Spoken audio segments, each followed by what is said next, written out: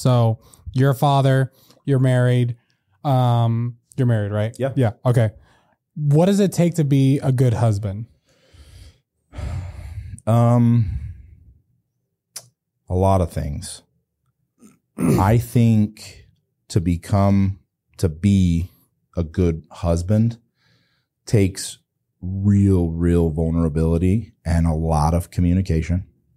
I think that it takes a lot of understanding. And I would say this for a good husband or a good wife. I think they're interchangeable. Yeah. I don't think there's much that a woman could do that a man doesn't do in a marriage. I mean, both of it is universal truths for both, for any relationship. Yeah.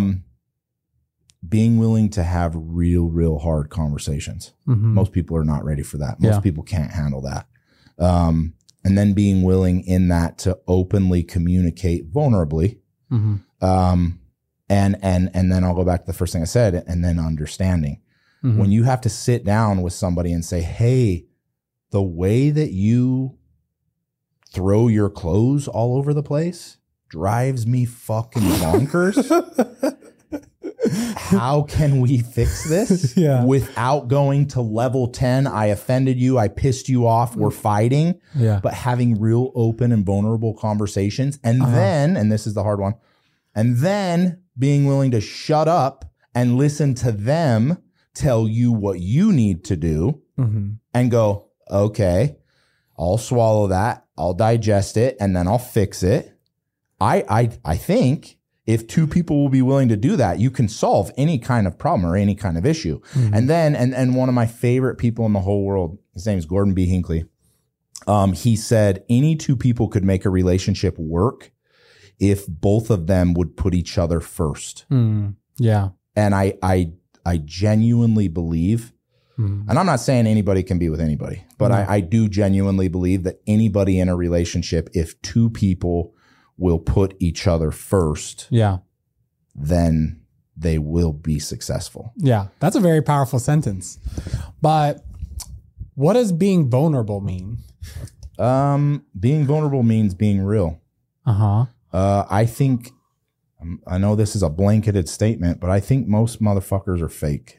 Yeah. I do. I think most people are worried about what other people think, so they hide. They lie. They're never really real because they're worried about what the world will think about who they are. Yeah. Now, I'm 300 pounds. I'm a pretty big dude. I got tattoos all over my body. I'm pretty hard looking. Yeah. When I teach and when I preach and when I'm on stage, I'm usually in tears. Yeah. Because I'm willing to let the world see how passionate and how much I love what I'm teaching and the topics in which I'm teaching. I'm willing to be vulnerable about it. I'm also very willing for you to take what I give you and make fun of me and ridicule me and hate me for it. Most people will never, ever get to that point in their life where they're willing to do something that allows everybody else to hate them, to make fun of them, to laugh at them. And to be vulnerable means I don't give a fuck what you do with the information I give you, but this information is real from me and I'm willing to give it to you on a platter. But like if you're dealing with your wife, for example, you can't be like, hey, I don't give a fuck what you think about this. Like, you know what I'm saying? Like how are you vulnerable with your wife? You can. And I know this sounds crazy, but there's such things as setting boundaries. You know, another thing you ask about, like what's good in a relationship, the greatest thing you'll ever do in a relationship is set boundaries. Most people don't have boundaries. Most people don't have boundaries. But in a healthy relationship, you have two people with boundaries. This is no joke. My wife, I was texting her the other day. We were talking about how wonderful everything is, how much we love each other. It was just a great conversation. That's a great text message. Yeah, it was great, dude. And I actually texted her. I said, I just want you to know today I really, really love you. And it would cripple me if I ever lost you. Just something I want to say. I don't need to say it in the middle of a fight. I don't need to say it when you're laying in a deathbed. I don't need to say it because I'm worried that you're going to leave me. I just want to say it, right? Yeah. And she wrote back and she said, well, I'm always going to be here unless you choose for me not to. And I was like, I wrote her back. I was like, what does that mean? Yeah. She goes, well, if you do things outside of the boundaries that I've set, you know I won't stay. And I know exactly what she's talking about. Yeah. You cheat on me, you do stupid shit and flirt with girls. Like, that's about it. There's not much else. I'm going to make all kinds of mistakes in my marriage, but that's not one of them. Yeah. Being faithful to her is a boundary for her. It's a boundary for me. You cheat on me, you get the fuck out. I'll pack your shit. But those boundaries are set. And again, they are, I don't give a fuck what you think. Yeah. And that's a hard line to draw, but that's a healthy line. Most people are not willing to do those things. I'll tell you, dude, I have a beautiful relationship with my wife, and it's because we have hard boundaries. And then there's nothing else. It's like, you know what? We may fuck up at everything, but what you can't fuck up on are these few boundaries that I'm setting. And I don't give a fuck what you think. If you break these, I love myself too much. So I would even challenge what you said. Like, oh, you can't say I don't give a fuck what you think. Yes, you can. Yeah. And you should, because your wife should say it to you. Hey, if you decide that you're going to go find a girlfriend on the side, I don't give a fuck what you think. I'm done. I'm out. Yeah. Because those are my boundaries. Yeah. And I know that's a hard thing. And no, I'm talking about day to day, not say, hey, no, I know. But again, that's the thing. Like, I mean, dude, even day to day stuff, because I would challenge that too. Like, are you living your life the way that you want to live it? Or are you living it the way that she thinks you should live it? And do you care enough about what she thinks? Now, I'm not saying don't respect her. I'm not saying don't do things nice because she likes it.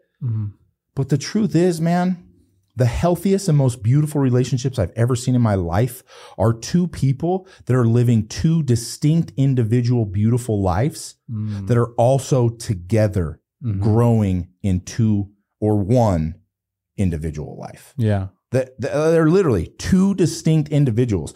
It drives me bonkers when I see people that can't do things without their spouse. That I don't have anything going on. If I can't go with my wife or my husband, I can't. Like, dude, my wife does stuff.